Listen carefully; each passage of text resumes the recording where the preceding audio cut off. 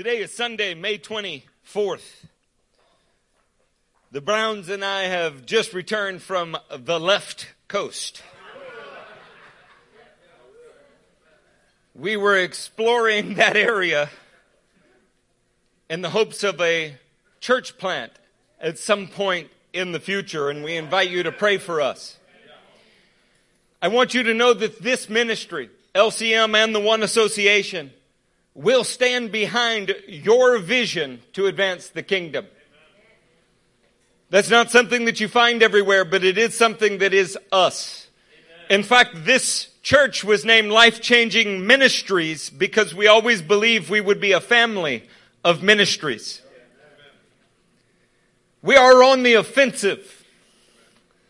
We're on a mission to reclaim this planet for the glory of Jesus Christ. Amen? This can only be done through generational commitments. It's the only way that we know how to do it. The work that has to be done is so expensive that it requires a grandfather and a father and a grandson and great-grandsons that do not lose the vision that God has given them, and they dedicate themselves to its completion, holiness or die trying. Speaking of, while I was on the plane, I wanted to renew my mind. Seattle and Portland. Well, I needed to renew my mind. I wanted to get back on level ground. I wanted to hit the throttle. I wanted to build some holy momentum. I'd been in a land that is governed so poorly that its defining features are homeless degenerates, palpable fear, and the most ridiculous restrictive intrusion by government I've seen anywhere in the United States into your normal lives. I wanted to bathe in the Word. I wanted a full body bath in the Word. This gave me the opportunity to receive revelation today. This morning we're going to introduce some building blocks that'll be furthered on Monday nights. They're going to be furthered in the sermons that are coming. This morning all we'll be able to do is lightly touch on a couple of principles, but I think you'll find them sufficiently engaging to spark new areas of study in your life. Before we get into what that is, I did want to take a minute. I wanted to say publicly that what Justin and Judah did in the Foundations teaching this last Monday on 1 Chronicles 17, if you were there, give a hallelujah. Hallelujah. I found it masterful. I found it moving. I thought that they magnificently displayed the beauties of God's Word. Amen. It's not every day that you can hear teachings that are 2 hours in length that go by like minutes. That was very well done. If you are missing Foundations, I understand. It's supposed to be a sacrifice to be there. The kind of thing that you'd get a babysitter for or make a special allowance for. I simply want to tell you that those that have faithfully attended that meeting for a decade, well, their scholarship of the Word tends to surpass that of the average pulpit. Those that don't, you will grow. You just won't grow full throttle. Additionally, I got a chance to listen to Wednesday's message by Pastors Wade and Matthew. It was on the topic of momentum. Oh, come on, man. That was solid. That was satisfying. That was spiritually empowering. I want to build some momentum in the house. I couldn't help but notice that they started out with something that Keith said, that's science. When I heard him talking about mass times velocity as momentum, I didn't go back to my 8th grade physics class. Instead, I started to think about the process of salvation. I have a slide for you that came to mind. When you stare at this slide, on the left-hand side in the column, you see 2 Corinthians 5:17.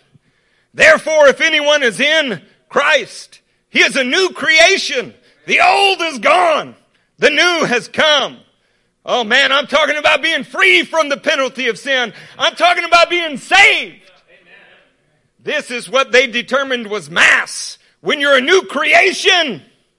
Then in the middle column, if you look at 1 Peter 1:9, right in the middle, for you are receiving the goal of your faith, the salvation of your souls.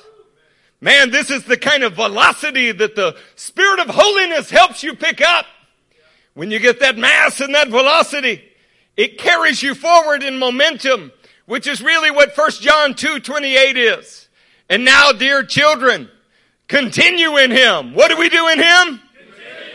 Continue in Him, so that when He appears, we may be confident and unashamed. The whole process that they were describing is a spiritual momentum that will carry you through your mistakes. It'll mow down mountains of opposition in front of you. When you've been putting the Word into practice and being fueled by the Spirit, as long as some of the families have in here, man, even on an off day, yesterday's momentum will push you right through it. You're just not going back to what you were anymore. You got too much momentum. The thing that I love about momentum is really something we'll hint at today. It's that third column. You are not just saved. You are sanctified. When you get saved and the Spirit of holiness is moving you into sanctification, it's because momentum is going to carry you right into glorification. The Church of Jesus Christ is not a ticket to go to heaven. It's something altogether different. Momentum is going to carry us into higher and higher goals, and we want to fuel it. But this morning, our topic for today is going on the offensive, star power.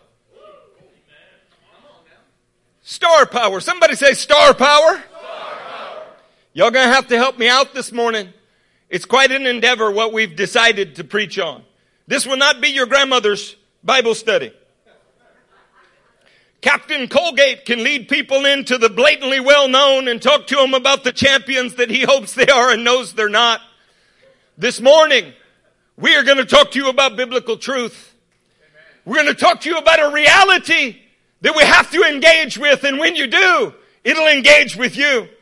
We're going to be in Ephesians 1, and we're going to start in the 18th verse. Just let me know you're there when you're there by saying star power. Some of you are fast. It's so good to be in a place where people are not spiritually distancing. We walked into a hotel and a young lady was trembling. Where'd y'all come from? The great and free state of Texas? What are you doing here? We are children of the Most High God, and we thought you could use some help. I have elderly parents. They're at high risk. Honey, you're at high risk, and we are no threat. The Church of Jesus Christ is the healing of the nations. She was terrified to be in contact with another human being. The schemes of the devil are legion. And the power of God is the answer to them all. Are you in Ephesians 1:18? I pray also that the eyes of your heart may be enlightened in order that you may know the hope to which He has called you. Doesn't that sound like the beginning to a pretty good prayer? How many Christians have no idea the hope to which they're called? They have a newborn faith, a premature faith, an ICU neonatal faith. I've been born, that's all there is. Try to stay alive. This is not Paul's prayer for the church. The hope to which He has called you, the riches of His glorious inheritance in the saints. I want you to take that in for a minute. It's one of the 12 gates that many of you carry around in your pocket. You are His inheritance. He may be your inheritance, but He says to you, you are His inheritance. That statement is deeply rooted in the Tanakh in ways that most Christians have not begun to understand. God chose one nation above all other nations and said, that one is mine. In the book of Ephesians, it's explaining the mysterious inclusion of people who were not Israeli in that destiny. You are His inheritance. God hopes to inherit something. We better figure out what that is. the riches of his glorious inheritance in the saints, and his incomparably great power for us who believe. His power for us who believe or trust. That power is like the working of his mighty strength, which he exerted in Christ when he raised him from the dead and seated him at the right hand in heavenly realms, far above. Come on, somebody say far above. All rule and authority, power and dominion, and every title that can be given not only in this present age, but also in the one to come. Man, there is more packed into those 3 verses than you can possibly imagine. We've heard them enough that we just kind of lump it together in our ever increasing simplification of the scripture, dumbing it down. We simply see God in heaven. Some of you mistakenly think the devil is in hell, and this is the extent of what we think of as spiritual powers. I want to highlight some things for you as we move forward. If you're the kind that take notes, there are 3 issues at hand. We're going to talk about inheritance. We're going to talk about power. And we're going to talk about Christ as the ultimate model. By the end of the message, we will have discussed all of those things, but not necessarily in that order. For now, I simply want you to know you are his glorious inheritance. His great power is for someone, for you who are his inheritance. He empowers you to become what he wants to inherit. When you want to know what that power is like, that power was demonstrated in, it was even exerted in Christ when he raised him from the dead and seated him at the right hand in the heavenly realms above all. Above what? All. Now when we say all, don't just lump it together. It's easy to do. You can go, oh, above all, so it doesn't matter what's in between. Consider what he says. Heavenly realms, plural. More than one. Realms, plural. Above all rule. How many kinds of rule are there? Above all authority. How many levels? Above all power. How many expressions of power? Above all dominion. How many forms of dominion are there? Above every title. How many titles are there? It's so easy to simplify this and not consider. But it'd be a little bit like looking at the creation and going, well, there's man and there's the animals. Yes, that is true. But the kind of animals, the kingdom, the class, the order, the genus, the species, and whichever other one I just missed. Phylum, there we go. There is a beautiful complexity, and animals rank differently from other animals. When you think of lion, you think of... Wow. Go ahead, JJ. That's why she's been pregnant most years you've known her. I was thinking lion is the king of the jungle. I mean, my point is that there's an association. You don't think of a meerkat the same way that you think of a lion. Look, I want to leave you with that for a minute. Are y'all capable of maintaining more than one train of thought? Yes. Just pretend you're watching your favorite episode and you'll be able to get more than one plot line, I promise. For now, I want to focus for a minute on the incomparably great power. See, there is nothing in all of creation that compares with the kind of power that we come to share in as we believe God's word, as we are anointed with his Spirit, and as we become partners in doing his will on earth. But there are some examples that are far better than others. Like when you think of power, you probably don't think of a Geo Metro. You probably don't think of a Mercedes smart car, right? You might think of a Mercedes, but not the smart car. I have an example for you. Star power. Star power is fusion. Fusion is the process that powers the sun and all known stars. It's the reaction in which 2 atoms of hydrogen combine together or fuse together to form an atom of helium. In the process, the mass of the hydrogen is converted into energy. The sun and the stars, they do this by gravity. Where you at, Keith? What's that called? Science. Look, for those of you that didn't come here for a physics lesson. Those of you that do not want to be haunted by 7th grade memories of physical science even. Let me just tell you that when we say fusion, we're talking about the combining of something.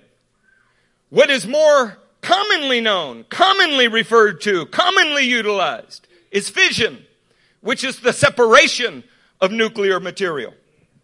Now fission, that separation, it doesn't occur naturally within God's design. He did not design in His kingdom, in all of creation, for fission to happen. It took man to do that.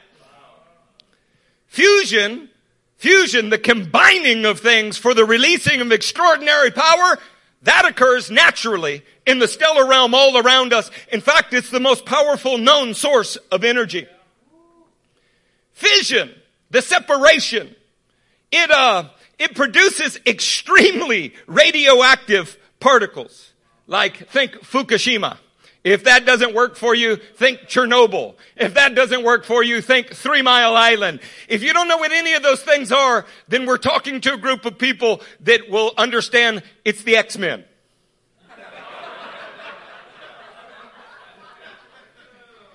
Now, while fission produces radioactive material, fusion produces almost no waste, almost no byproduct. That's why the sun can be burning for millions of years and it's not putting off bad stuff.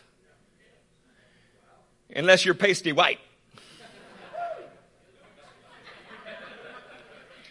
Fusion, the combining of nuclear material, is at least 3 and probably more, like 4 or 5 times more powerful than anything in fission. Combining material releases much more energy than separating things apart. There's a benefit in separating sometimes. Sometimes you have to break away. But the most powerful thing that we can do in all of creation is unite with God's Word. Fuse with His Spirit. Get united in His plan. We need a kind of fusion currently only found amongst the stars. Now don't turn to it because we're going to go lots of places today. But I suspect when we're talking about this incomparably great power, this is why Paul says things like in Romans 6, if we have been united with Him like this in His death, if we've been fused with Him like this in His death, we will certainly also be united with Him in His resurrection. There is a power that is released from unity with Christ. There is a power that happens when you on a molecular level are bonding with Him. You know, I want you to understand what we're talking about in the broadest sense, so I'm going to take a terrible risk. I'm going to take you on a biblical journey into the unseen realm that is never talked about in church, and yet is essential to actually understanding a Bible. Most churches could care less whether you understand it or not. Sit, soak, be saved, and tithe. That's the extent of it. We actually want to raise up men and women that look into the holy Word of God, understand His destiny. They fuse with Him and unleash the power of God on this planet. I'll be disappointed if we don't send you on your own personal mission, whether it's local or it's across the globe. Our job is to prepare you for why God put you on the planet, not to sit and extort you constantly so that we feel like we're important. That's somebody else. You can find them everywhere. All you have to do is drive down this road. We're going to be in Job chapter 38. When you get to the book of Trabajo, open. Let your finger land on the first verse and somebody say star power.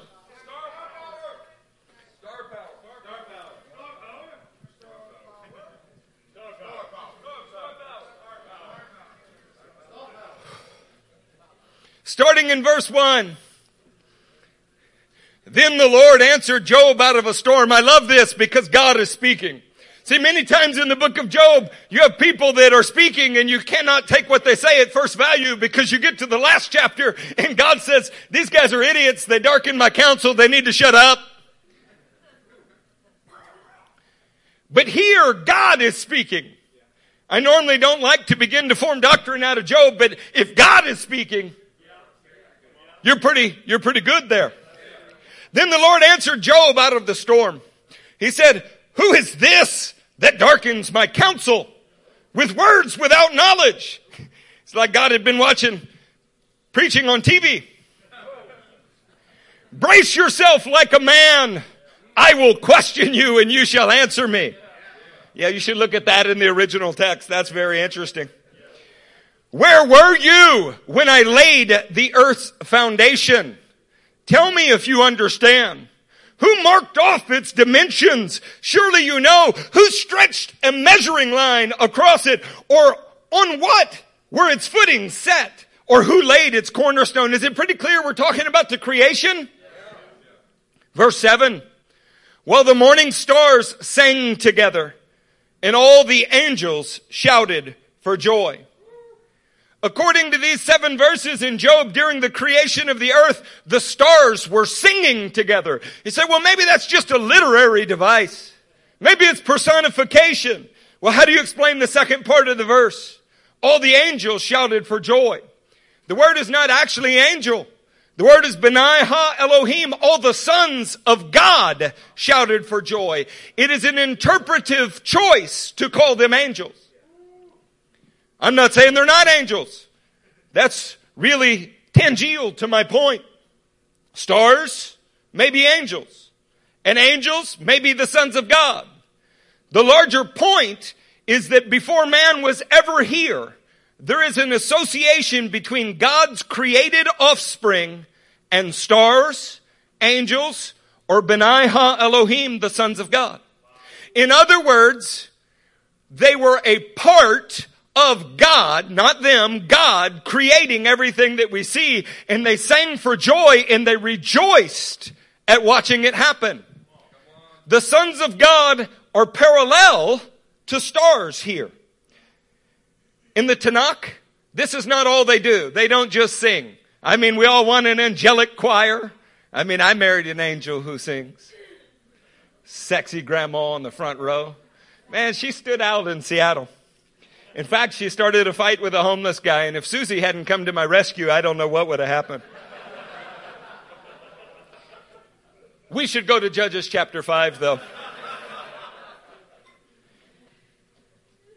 When we're in Judges chapter 5, say star power when you hit the 19th verse. Are you interested in this topic? Verse 19. Just so that you know, this is the story of Deborah and Barak. They go to war against Sisera. They defeat him. Look at what the recap of the battle is in Judges 5, verse 19. Kings came. They fought. The kings of Canaan fought at Tanakh by the waters of Megiddo. But they carried off no silver, no plunder. From the heavens, the stars fought. From their courses, they fought against Sisera. The recap of the battle is that it wasn't just going on earth. The starry realm, the heavens were also at war, fighting for the people of Israel. And they won. The very same place that Revelation places the battle that people call Armageddon. This is the same valley where the heavens will fight again. But they don't just sing and fight. I mean, they're better than, the Naval Academy. They do more than sing and fight. Are you ready for this? Let's go to Psalm 89. When you get to Psalm 89, somebody say star power.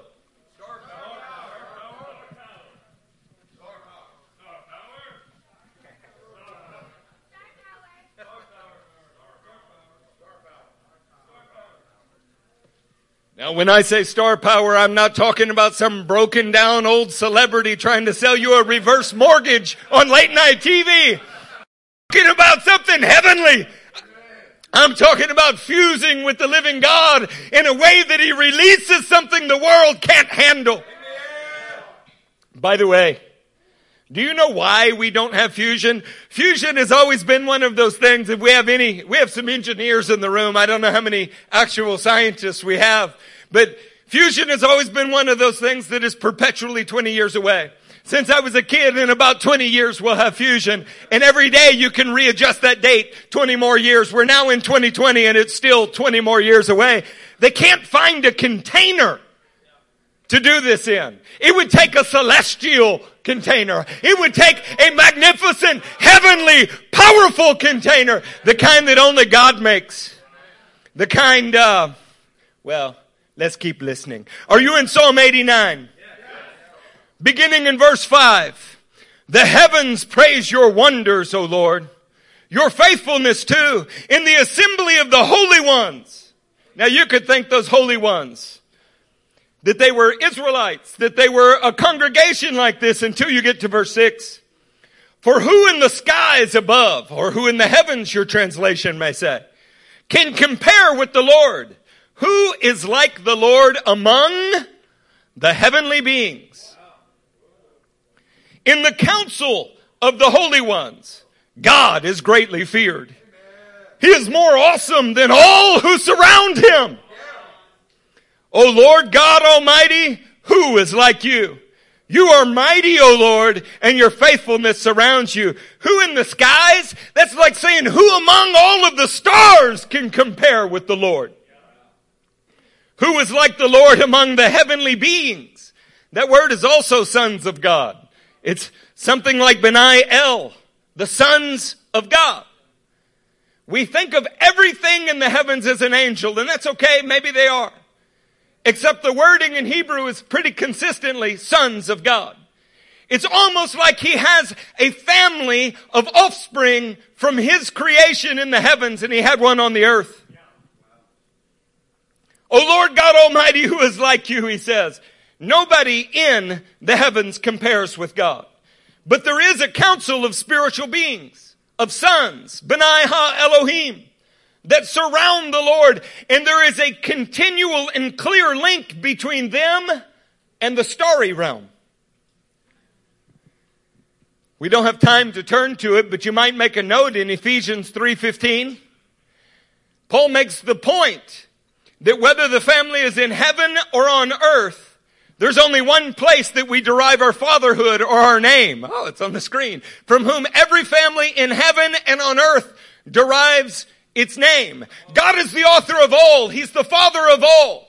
He's not speaking in this verse about your grandma who went to be with Jesus. He's actually talking about in the beginning God created the heavens and the earth. He's got family in both places. And many times in the Bible, when we're looking at relationships between Jews and Gentiles, we may actually be mirroring something that is in the heavens. But we don't want to digress there. Jeremiah 23:18. It says, but which of them? This is Jeremiah complaining about the prophets of his day. He's upset because they're speaking without knowledge. But which of them has stood in the counsel of the Lord? By the way, this word counsel that we keep coming across, it's not like an attorney. It's not a counselor. It's not a verbal thing. It is a governmental body. Counsel. In Hebrew, its root is actually the same as an interpretive key that we've learned, sod. It means a confidential governing council. Something that you would have to be invited into. Something that somebody would have to let you sit in on because it's kind of members only. So Jeremiah is somebody with access to the governing councilship of God. He can sit and he can listen in on what God is saying in the heavenly council. And he's talking about the prophets of his day. But which of them has stood in the counsel of the Lord? To see or to hear his word? I'm sorry, did you catch that? The word is in the counsel and can both be seen with the eye and heard with the ears. No matter how many Benai Ha Elohim we talk about, no matter how many created sons of God there are, whether you think of them as angels or anything else, the Word of God was with God in the beginning and the Word was God. The Word is elevated above all things, period. The Word is God. He could always be seen in the heavens. He could always be heard in the heavens. Now with that in mind, Let me just roll back through some things that Paul said in Ephesians 1:18, Jesus had been raised above. Heavenly realms, plural. Above all rule, no matter how many kinds. Above all authority, no matter how many levels. Above all power, no matter how many their expressions. Above all dominion in all of its varied forms. Above every title. Are you beginning to get the impression that there are spiritual beings and Jesus is at the top of all of them? He is the visible image of an invisible God. But that is also not our point at this moment. Is the picture becoming a little more complex for you than you learned in your Sunday school with the felt board figures? It's about to get even more complex. Are you ready for it? You don't teach these things if you don't think your church is serious about study. I'm teaching them because I'm hoping to provoke you to some new ideas. And yet they're not new at all. They're simply being rediscovered. Job 4 and verse 18. If God places no trust in his servants, if he charges his angels with error, what? You're probably told that angels didn't have free will. That doesn't make it right simply because your Sunday school teacher said so. If he places no trust in his servants, if he charges his angels with error, sometimes in the book of Job, the word is angel. But many times, as in the first 2 chapters, guess what it is? Benai ha Elohim, spiritual beings, lesser sons of God. He charges them with error. Not only is there a hierarchy in the heavenlies, not only are there multiple spiritual beings, and God is the most high God, the God that is so far above all that he's the only one worthy to be worshipped, he has found error in the others. He's aware of it. He knows that it exists. And the point of this passage in Job is to say, if he knows that there's error there, don't think that you who live in clay houses that he can't see your error. Job 15 and verse 15.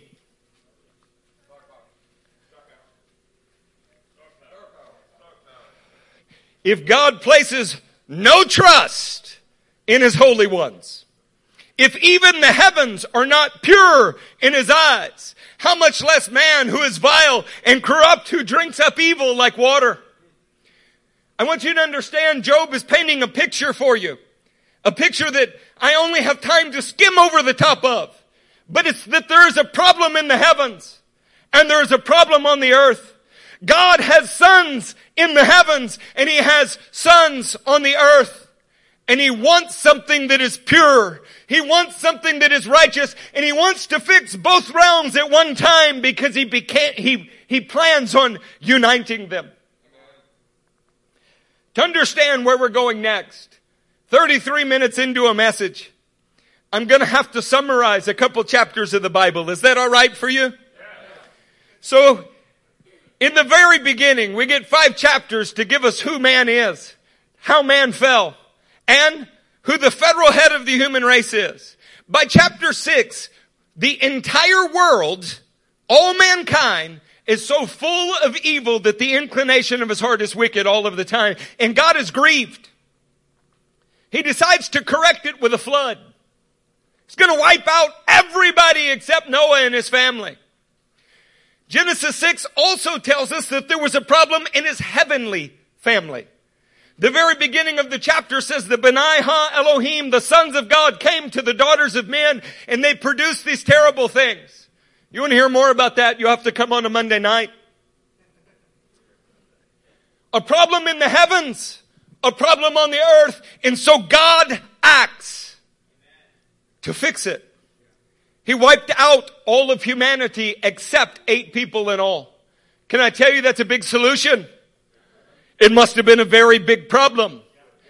In Genesis chapter 6, 7, 8, and 9, all deal with the flood and the repercussions from the flood. And in the 9th chapter, they get off of a boat and God begins telling this family, hey, you're going to spread out over all the earth. You're going to be fruitful. You're going to multiply. Same things that were said to Adam. Which is nice. Because in chapter 10, we find out how the nations came into being. In chapter 10, we find out who the sons of Ham, Shem, and Japheth are. There are exactly 70 of them. So that when we get to chapter 11, you will understand something. As men moved across the earth, supposed to spread out and image God's presence everywhere, they instead unified in a rebellion against God. The nations that were described earlier in the 10th chapter, in the 11th chapter, have decided to make a name for themselves and build a tower that reaches into the heavens. What was that tower called? God intervenes again. Twice in 11 chapters, God has to answer from heaven to man's wickedness on the earth. He divides all mankind. He put languages between us so that I would never be able to talk to Susie in her native tongue. So that only an anointed elder like Boaz could talk to any one of 12 nations. Most of us, language is a significant barrier. And God intended that because twice in man's history, in the first 11 chapters of the Bible, united against him. And he had to intervene from heaven. The 12th chapter of Genesis, continuing your story, is all about the calling of one man so that he could form one family, so that that family could become a nation. All the rest of the Bible is about that one man, his family, and the nation that came from them. The first 11 chapters were just telling you why God chose that man. He found fault with all other men. He found fault with that man too, but decided that he could work with him. With that in mind, let us go to Deuteronomy 32. Everybody in the room, if you don't mind. Even if you do mind.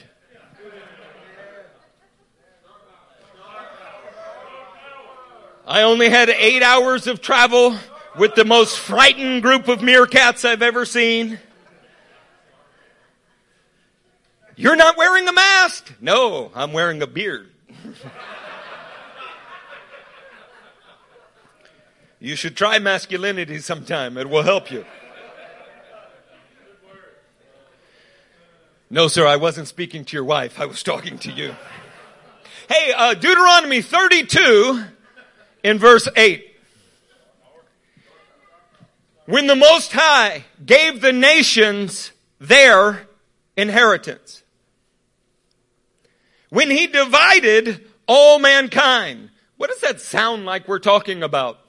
That sounds very much like the only event in in biblical history up to this point it could be talking about. There's only one time in which God had divided all mankind and apportioned them national inheritances. Seems to be that he's speaking about Genesis 11. When the Most High gave the nations their inheritance, when he divided up all mankind, he set up boundaries for the peoples. According to the number of the sons of Israel, except that the oldest manuscripts we have in the world, which are the LXX, don't say sons of Israel. They say Benai Ha Elohim.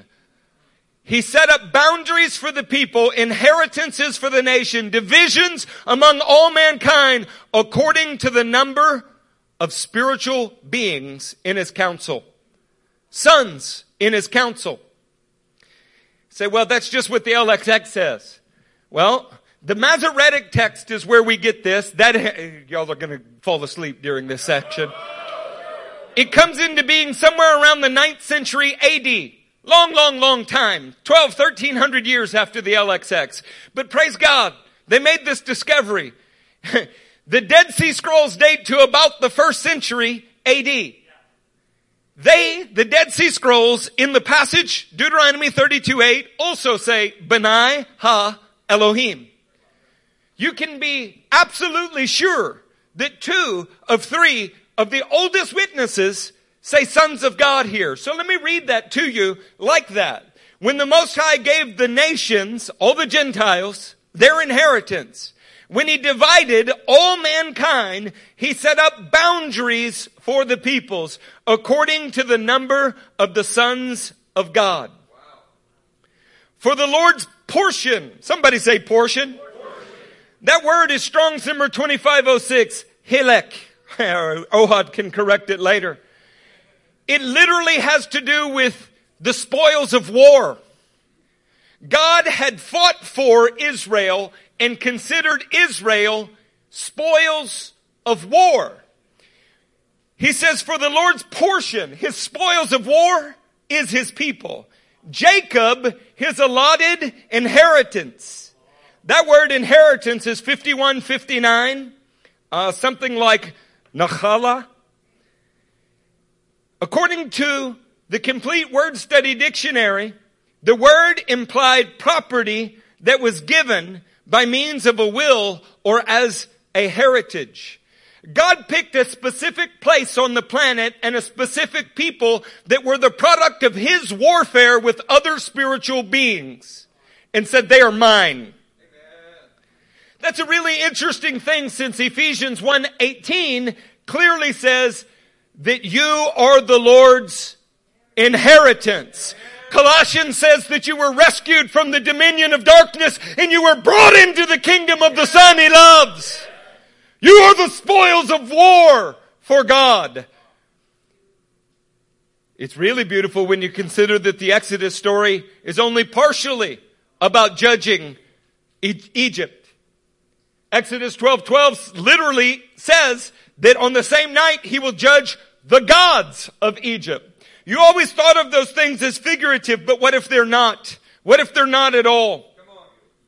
You know, in Deuteronomy 32, we don't have time to teach this, but I encourage you to look into it. In the very first verse, Moses says, listen, O heavens. Then he goes on to say, hear me, O earth. It's always like he's talking to two groups of people. Listen, you heavens, and I will speak. Hear, you earth, the words of my mouth. Normally in Hebrew parallelism, what you have are two exactly the same things said slightly differently. These are not the same, except that he has a family in both places. You know, in reading Deuteronomy 32, it's hard to get away from the Genesis 11 description. But I want to ask a couple questions. You remember Jethro? Not Jethro Bodine, you know. Ohad borrowed his overalls today, but that's not Jethro Bodine. I'm talking about Jethro, the father-in-law of Moses. And he comes and he says, hey, Moshe, look, what you're doing is not good. You're going to wear yourself out. You need to delegate some things, right? Did he ever at any time tell Moses how many elders to go get? He really didn't. How many elders did Moses get, though? I wonder how Moses knew that. If you come to Monday nights or you buy us a cup of coffee sometime, we'd be happy to explain that to you. Other Jewish works commenting on the time period, other Semitic peoples, all the nations around, all understood that there was a Most High God, but he was surrounded by 70 spiritual beings that were the gods of the nations. You know, if you take that into mind, then in a passage like 1 Samuel 26, where David says he's complaining to Saul, you've driven me from my share in the Lord's inheritance, and you've said, go serve other gods. Nowhere in 1 Samuel 26 does anybody tell David to serve other gods. But in David's mind, to be driven out of the one place and the one people on the planet that God said was his heritage was an invitation to serve the gods of whose land he was in. Or if you look at 2 Kings 5 sometimes, you remember a leprous guy named Naaman? So Naaman shows up and you know the whole deal. He's upset because the prophet doesn't come out and do something amazing until, of course, he gets healed. It's like people are never that impressed with us until they see the results. Yeah. I better just move on. Do you know what the one thing that Naaman asked for before he left to go back to his own country? 2 mules and as much dirt as he could carry. What a strange thing. He pledged that he would only sacrifice to the Lord, the God of Israel, and apparently he wanted to do it while standing on the soil that was Israel. See, these statements have no meaning until you understand that there's some spiritual geography going on. God picked a nation and He said, you know what? In Genesis 6, all of the world rebelled. We wiped it out. In Genesis 11, all of the world rebelled. You know what? I'm going to bring a nation of my own into existence. In that nation, I will work as my heritage. Makes it even more special then that the king of that nation sends us to the other nations to get them. But we're ahead of the story. Let us go to Deuteronomy 4. Are y'all interested in what we're sharing? Good, because I've got a little ways to go to get to what we need to get to. If Jennifer would stop distracting me on the front row. Deuteronomy 4:19, and he's speaking to Israelites. When you Israelites, look up to the sky and see the sun, the moon, and the stars, all the heavenly array, do not be enticed into bowing down to them and worshiping things the Lord your God has apportioned to all the nations under heaven. See, if you set Deuteronomy 32 and Deuteronomy 4 side by side, what you find out is God said, Israel is my inheritance and I'm theirs. The rest of the nations, I'm going to let you go your own way. In Genesis 6, you fouled things up. In Genesis 11, you fouled things up. I'm going to pick one specific people group and I will work among them. And then we'll get back around to you. It's almost like the first couple chapters of Romans where people are so intent on their sin that He gives them over to their sin to be taught not to sin. It's an interesting concept. You might just write for your notes. Is that okay? Can I annotate something for you? Write down Acts 14, 15 through 17. Then write down Acts 17, 29 through 31. Now let me tell you the point of both of those passages. Paul, when speaking to Gentiles, says things like, Acts 14, 16, in the past he let all nations go their own way. That's an interesting concept, isn't it? In the past, He let them all go their own way. Acts 17, in verse 30, speaking to Gentiles. In the past, God overlooked such ignorance as this kind of idolatry, but now He commands people everywhere to repent. God has picked a specific people group. He's instructed them. He expects more of them. The others He's let run after whatever they want to until He can raise up His people to teach them better. You know what is really nasty? It's not Taco Bell in the morning. That is nasty. It's when one of God's special people acts as debased as anyone else. Again, I don't think I have time for this, so let me distill it for you. It's 2 Kings 21. You'll write down 1 through 6, but I'm simply going to pick up in verse 3. We're speaking of Manasseh. He rebuilt the high places his father Hezekiah had destroyed. He also erected altars to Baal and made an Asherah pole as Ahab, king of Israel, had done. He bowed down to all the starry or heavenly host and worshiped them. Now, when you've thought of these things, you thought that these people were simply like astrologers and they're worshiping signs. What if it is so much more than that? What if they're worshiping lesser gods? What if they're worshiping created things? His inheritance should have been the God of Israel. And he should have been the heritage of the God of Israel. And instead, he is worshiping something else. So, well, I don't know what to think about that. That's okay. Travel a little bit. Go to India. Look at their national gods and tell me what those gods have done for those people. By the way, in verse 5, in both courts of the temple of Yahweh, or Jehovah if you prefer, he built altars to all the starry or heavenly host. He went into God's temple where His name dwells and He set up altars to lesser spiritual beings. Then He sacrificed His own son in the fire. You remember the difference between fusion and fission? Fusion was the combining of things for the releasing of power. Fission was about breaking something apart and receiving a lesser power. Breaking away from the worship of Yahweh God to worship the Benai Ha Elohim, the sons of God, lesser spiritual beings. That's like radioactive fission. Breaking away, I'm sure he got some kind of spiritual empowerment from it, but he got more radioactive waste than a man can handle. You know, everybody wants nuclear power because it's supposed to be cheaper, it's supposed to be abundant, but nobody wants to be the state you store the waste in. This kind of radioactive fission is corrupting the heavens and corrupting the earth. The things that are in the heavens, the spiritual beings, they should not be doing this. And the kings on the earth should not be doing this. Y'all ready to go there? I mean, are y'all ready to get it? Let's go to Psalm 82.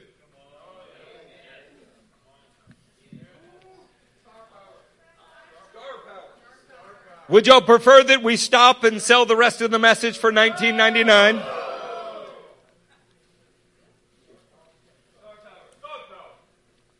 Those prosperity pimps, those ridiculous charlatans.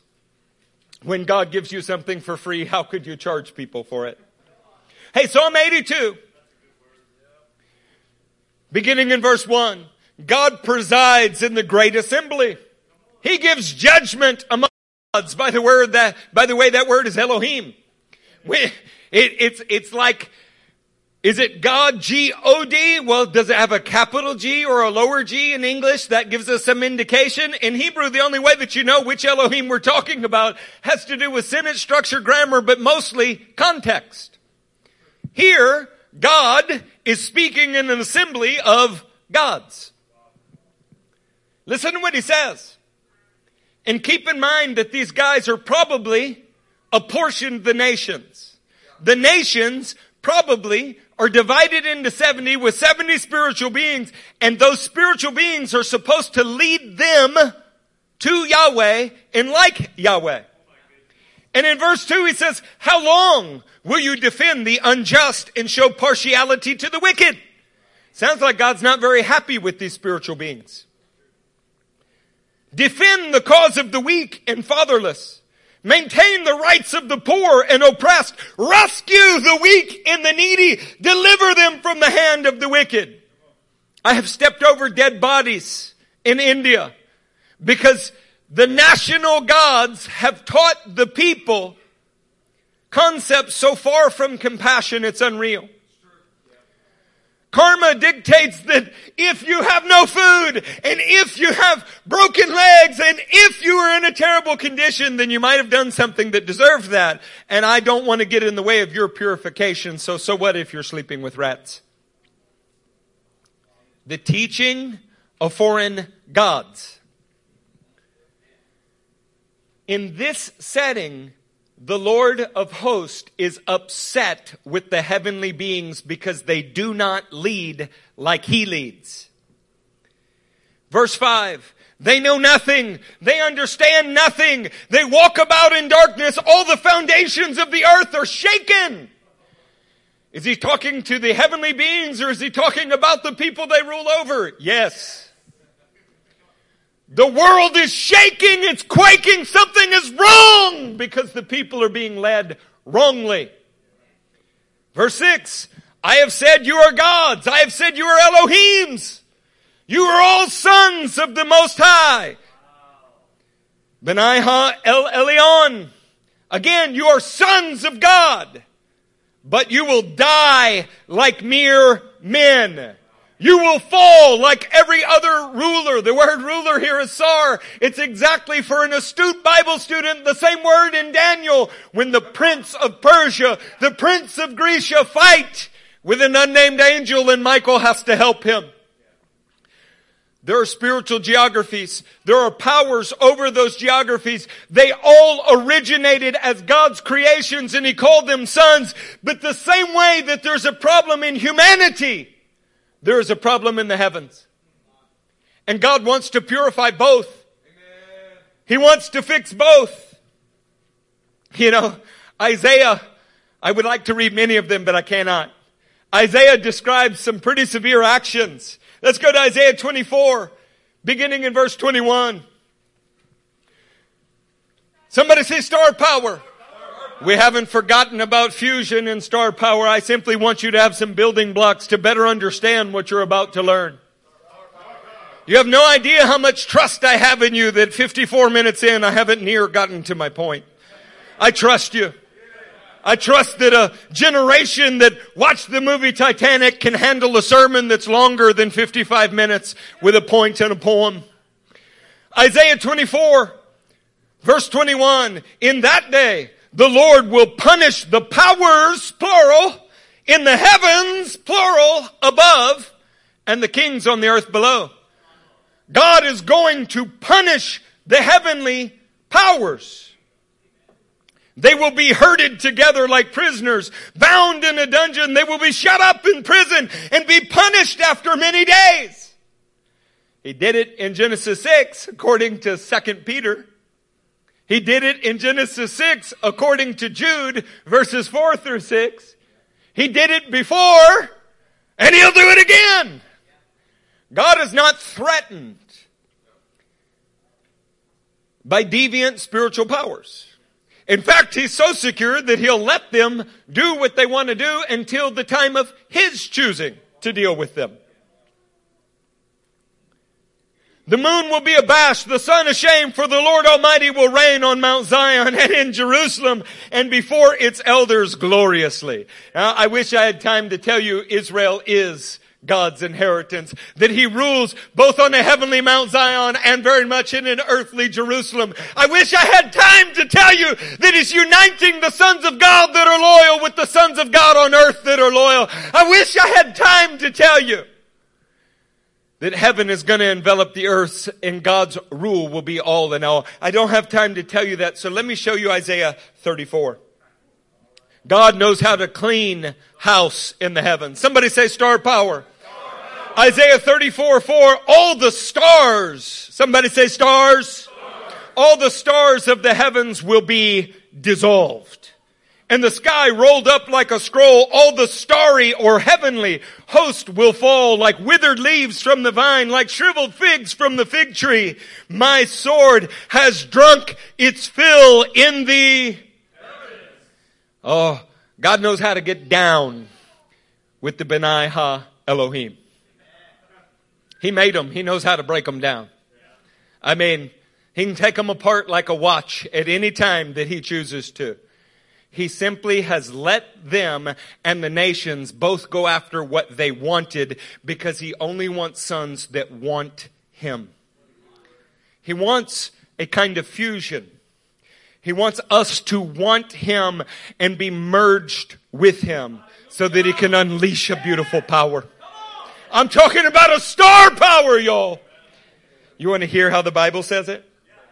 Let's go to Genesis 15. Now we can begin our actual message since you have some idea what we're talking about. Have I told you that Monday nights are going to be good? Amen. That's where you can hear the rest of this story. Genesis 15. We're going to pick up with Abraham. Then the word of the Lord, this is verse 4. I mean, because if I were sharing with you verses 1 through 3, I'd have to tell you that the word of the Lord appeared visibly. I'd have to tell you that God can't be seen, but somehow or another His word could be seen. I'd have to explain that there was a connection between Genesis 15 and John 1, that there was always an invisible Yahweh, but there was always His personage, which somehow was visible as His word. And we don't have time to tell you that. So we're going to pick up in verse 4. Then the word of the Lord came to him. It's nice that the word can show up like a physical presence. This man will not be your heir, but a son coming from your own body will be your heir. He took him outside and said, look up at the heavens. Somebody said, look up. Look up. And count the stars. He doesn't say look up or count the stars. He says look up and. There are two things that are happening. He's looking up at the heavens and He's counting the stars. If indeed you can count them. I love when God mocks a man. Then He said to him, so shall your offspring be. Now you have heard this all of your life, and because you've heard it all of your life, you said, hey, Abraham counted the stars and there's going to be that many. But that's not quite what was said. What was actually said is look up at the heavens. Everybody tilt your head back. Look up. look up at the heavens, so shall your offspring be. And count them, so shall your offspring be. There are two things at play. Abraham is being told that his offspring will be like the Benai Ha Elohim, the stars of heaven. Abraham, you won't be fallen forever. There's going to be a glorification, a deification, and angelification. You won't be mortal forever. You and all of your offspring. You know, this is so clear. Well, let me simply say, verse 6, Abram believed the Lord and he credited to him as righteousness. That God repeats this promise to Abraham in 22:17. He repeats it to Isaac in 26:4. He repeats it about Abraham, Isaac, and Jacob in Exodus 32:13. And the emphasis is on the multiplication in most of those. Because they had to grow into a nation, and at this point they're just a family. But that's not where it started. It started as look up at the heavens, so shall your offspring be. God had picked one nation on earth, one man, one family, that he was going to raise up as a spiritual being, a glorified being, to fix his problem in the heavens and on the earth. And he was going to start with Abraham. This is why Hebrews 11:19 says Abraham's faith was in the resurrection. Have you ever wondered why he would have offered Isaac? Because the very promise that he believed was about inheriting an immortal spiritual body. That was the very promise that he believed. It was more than land. The land was part of the inheritance. It was more than being his people. That was part of the inheritance. Abraham's faith was in the salvation, sanctification, and glorification of all of his descendants. Now, I want you to think star power. I want you to think fusion with God's character. Abraham wasn't practicing fission. He was God's friend. He was learning to be like God. He was making mistakes but being corrected by a loving Father. He was fusing who he was with who God is.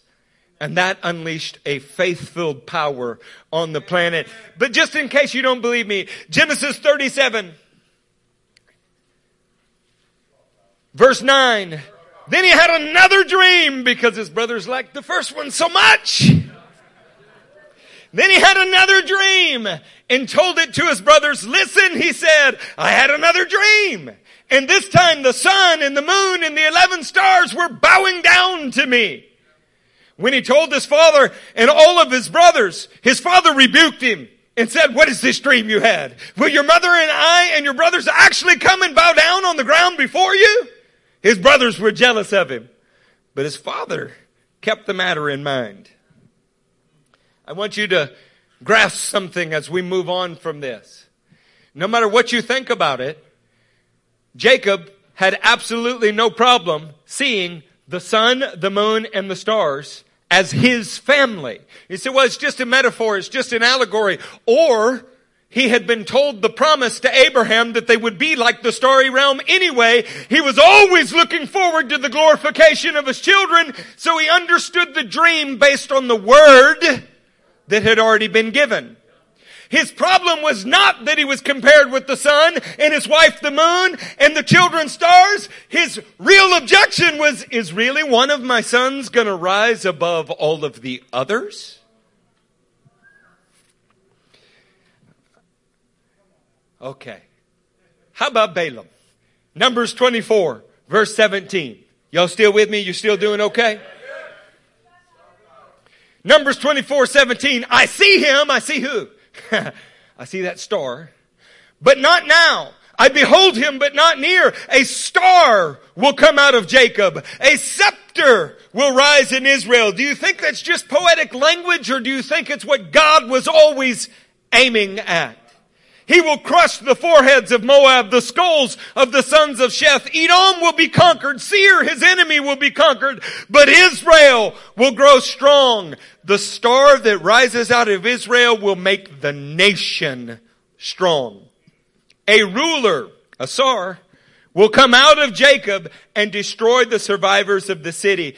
As this revelation continues in the Tanakh, it's not just Abraham's family that is going to be glorified. One descendant in particular will rise above them all and strengthen them all. Somebody say star power. Star power. You want to see it in the Peshat? Anybody want to see it plainly said, simply said? Okay, Daniel 12. Let's look at verse 3. Are y'all there?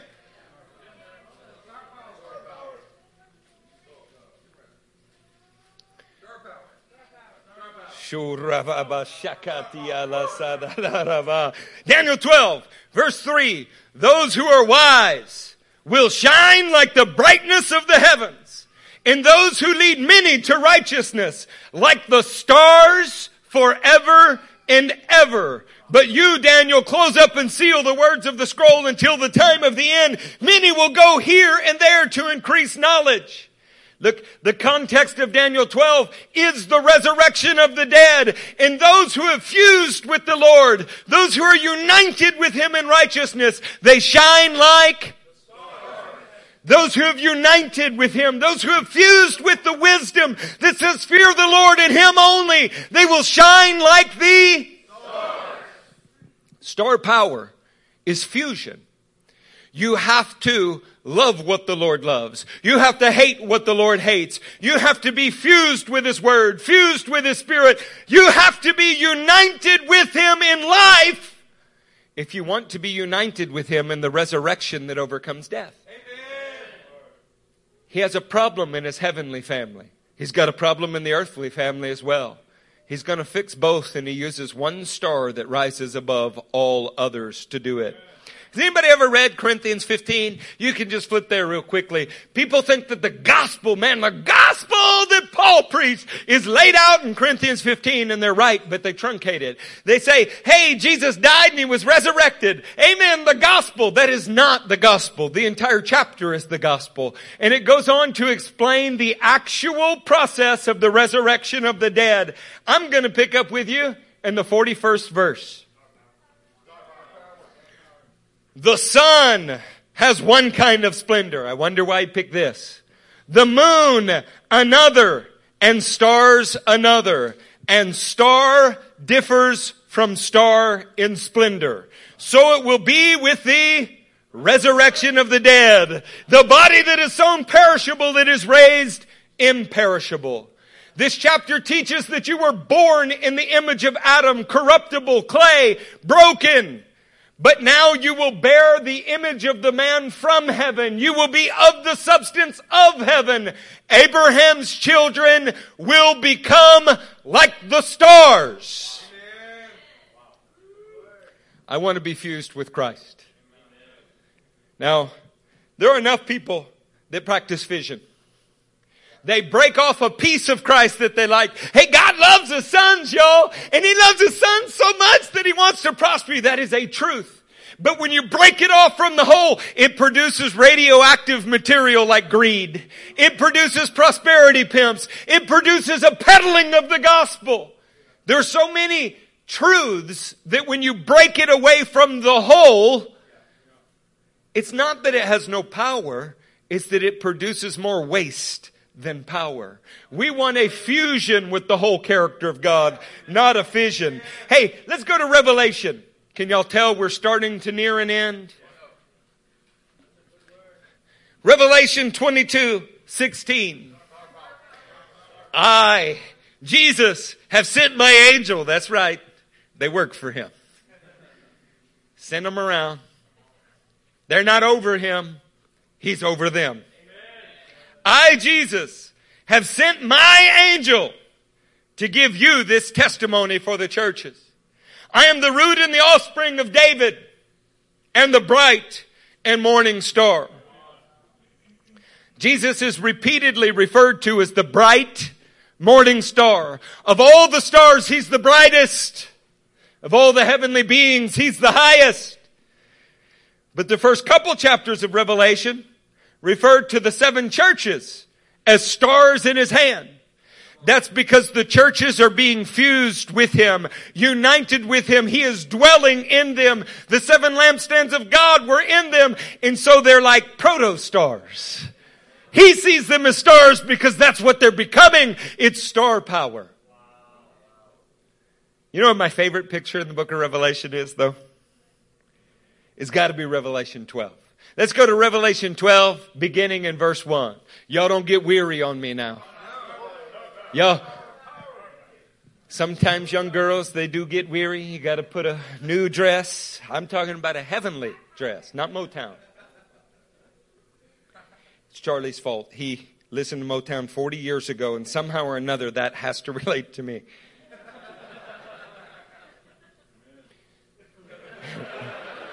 Revelation 12 and verse 1. A great and wondrous. You have to love those kind of descriptors. Great and wondrous sign appeared in heaven. A woman clothed with the sun, with the moon, under her feet, with the sun and moon, with the moon under her feet, and a crown of 12 stars on her head. Why do I like this picture? Because this is Israel pictured as a bride. And a bride that is glorified. A bride that has reached the destiny that Abraham was told about. All of her sons, the 12 tribes, have reached their star power. They are glorified along with national Israel. They have produced a Messiah. They have come into Messiah. They are now glorified and taking on the enemy. Now, Revelation 12 has many facets to it, but if you get nothing else, the beautiful glorified bride is the goal of the entire book. Can we get to some very practical things for you in our last couple scriptures? We're going to be in Philippians 2 for a minute. Are you still thinking about all the powers in the heavens? If you're not, then you didn't understand what I said. Philippians 2, beginning in verse 12. Therefore, my dear friends, as you have always obeyed, not only in my presence, but now much more in my absence, continue to work out your salvation with fear and trembling. Why is this not such a greasy grace? Why is this not such a lift a pinky kind of salvation? Why do you have to work it out with fear and trembling? Because so much is at stake. Because God intends to use His earthly family glorified to set everything right in the heavens and on the earth. In fact, look at how He hints at that here. For it is God who works in you to will and to act according to His good purpose. Not just to save you, not just to bless you, to act according to His will, according to His purpose for your life. Verse 14. Do everything without complaining or arguing, so that you may become, somebody say become, blameless and pure children of God. I wonder if you were speaking Hebrew, would that not be something like Benai Ha Elohim? Without fault in a crooked and depraved generation. It was crooked in the heavens and it's crooked on the earth. He's looking for those He can work in, fuse with, to perfect them, in which you shine like stars in the universe as you hold out the word of life. The Word was with God in the beginning. The Word is God. The Word was God. The Word will always be God. And the only way you shine is to hold out the Word. In order that I may boast on the day of Christ that I did not run or labor for nothing. Look, I want to submit to you that arguing, that complaining, well, that's fission. When you cannot get along with those that are being bonded with God. When you must find distinction. When you must find difference. And it's not God that's highlighting it. It's you that's highlighting it. You wouldn't believe the phone calls that I receive in a week. Your teachings come from the Kabbalah. Okay, well, I've never read the Kabbalah, but I can give you 5 first century sources. Would that be okay? The star on your arm is clearly demonic. Yeah, clearly stars. Got nothing to do with what we're called to do. You wouldn't believe what I get in a week. I want to tell you it's fission. It's not that it doesn't have power. It's that it produces so much radioactive waste you don't want to live near it. But bonding with who God is, uniting with who He is, man, that produces a whole different kind of power that leaves no radioactive waste. There is power in the unity of the saints when our unity is based on His character. Do you know that you have to shine like stars? Because 1 Corinthians 6:3 says, don't you know you're going to judge the angels? So you got no problem knowing that Jesus Christ has angels that work for Him. But here's the thing. He is a model of what you are to become. You, like Him, are a human that raise into the spiritual realm, glorified by God, with angels and powers in subjection to you. Do you know that Revelation says many times, you will rule the nations? You become God's counsel, His governing rulership. He's the author of everything, but He uses you to do things. Why is it important that we handle ourselves well now? Well, if you look up in the heavens, you'll see some powers that didn't, and so they've lost their position. If you look on the earth, you see people who aren't handling it well, so they will never gain the position that God has aimed them at. No matter how saved they say they are, or how sanctified they think they are, you will not arrive at God's governance of the nations if you don't practice fusion with Him. It's almost like when we read Ephesians 1:18. And we mention His glorious inheritance in the saints. It's almost like He has a heritage for you. It's almost like when He purchased you, He wanted you to become something. That's what He gets out of this. It's almost like when we read Ephesians 1:18, that the power that is exerted in Christ is available for you because He wants you to become what Christ is. It's almost like Christ became a model of what it is to be a saved, sanctified man who becomes glorified. Star power that places above the angels, above the Benai Ha Elohim, above any other things. And by the way, the Bible says that you are seated with Christ. Are you beginning to get an idea how high you are called? So when the pastors are preaching about momentum, man, you're going to have to build some momentum, aren't you? You have time for our last 2 scriptures? Are you sure? I mean, it's raining outside. I don't want you to melt. Hebrews 2, beginning in verse 5. It is not to angels that He has subjected the world to come, about which we are speaking. You know why it's not to angels that He subjected the world? Because it is to Christ and the body of Christ. The world to come is in subjection, not to renegade heavenly powers, but to loyal, faithful, chosen followers of Jesus Christ. But there is a place where someone has testified. What is man that you are mindful of him? The Son of Man that you care for him. You made him a little lower than the angels. You crowned him with glory and honor and put everything under his feet. He goes on to clarify.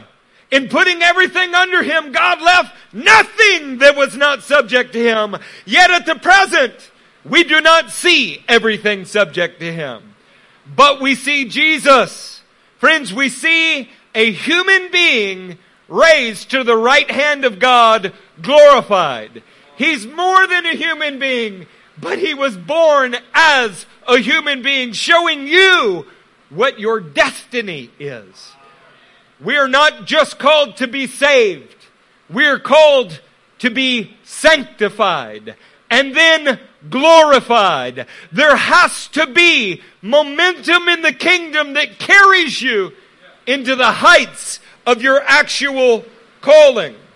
Jesus is the King of Israel, and Jesus personifies the inheritance and heritage of the Lord. The incomparable power that was modeled in Him is a kind of fusion. He did what the Father did. He said what the Father said. That's why He had unlimited power. But that power is for us who believe. Tell me what you don't have the power to do, and I will tell you where you are not united with Christ enough. Come on, let's do it. Do you want fusion with Him? Yes. He is the example of star power. He's above the heavenly realms, above all rule, above all authority, power, dominion, and title. And He is calling you to that height with Him. I want to finish Ephesians 5:10. Ephesians 2:10. In bringing many sons to glory. That's what He's doing. He's bringing you to glorification. In bringing many sons to glory, it was fitting that God, for whom and through whom everything exists, should make the author of their salvation perfect through suffering. Both the one who makes men holy and those who are made holy are of the same family.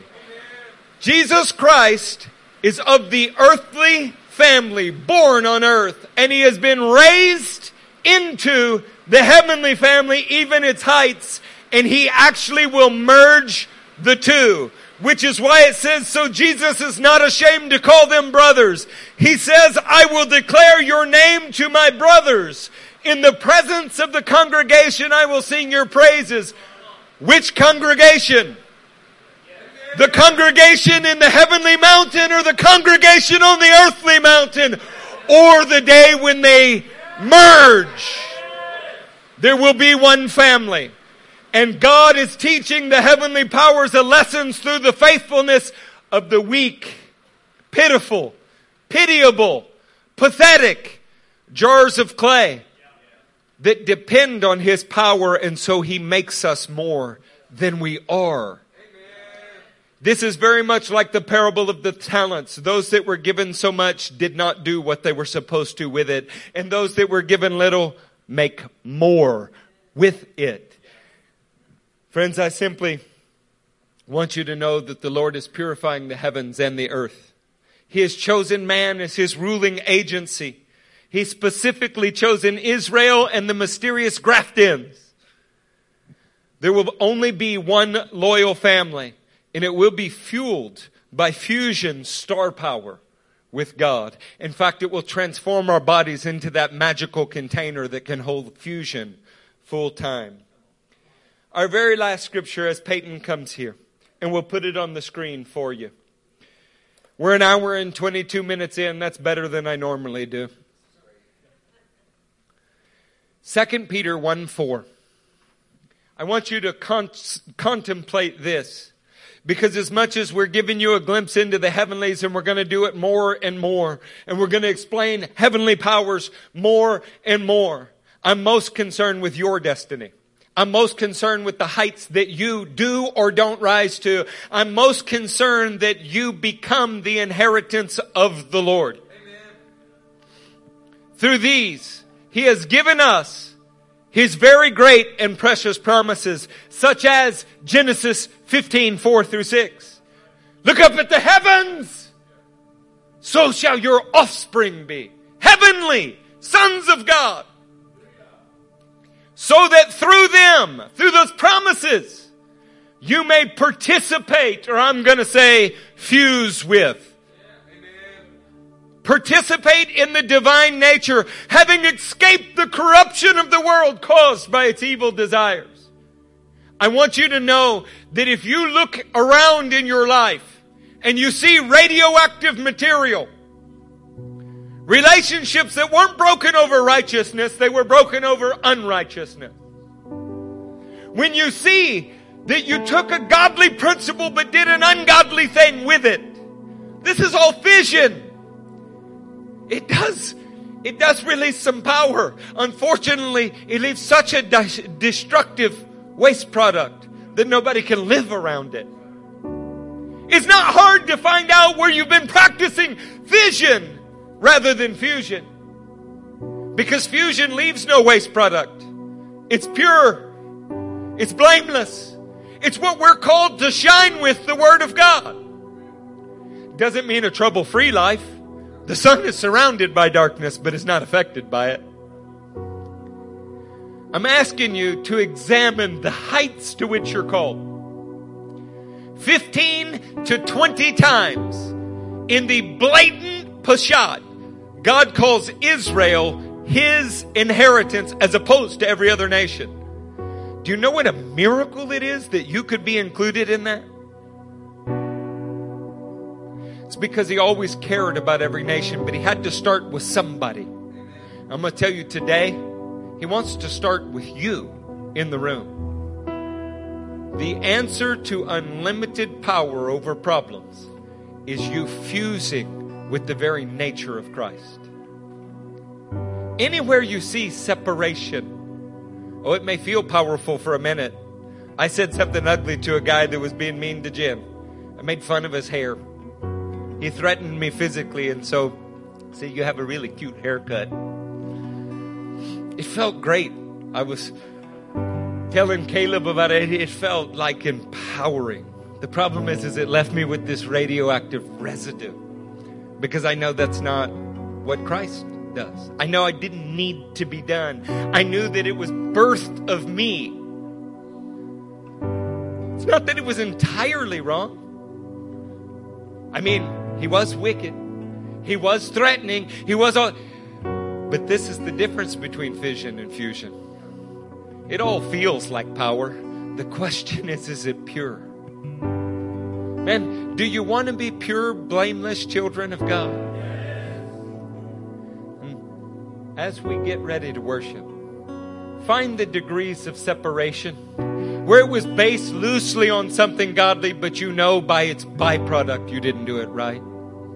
Ask the Lord to help you fuse with His divine nature.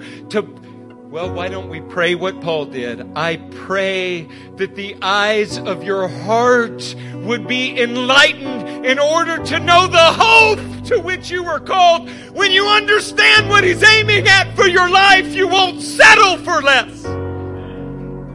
Would you stand to your feet as we pray? Father, we are asking you here. We are asking you now. Open our eyes. No more low living. No more backsliding.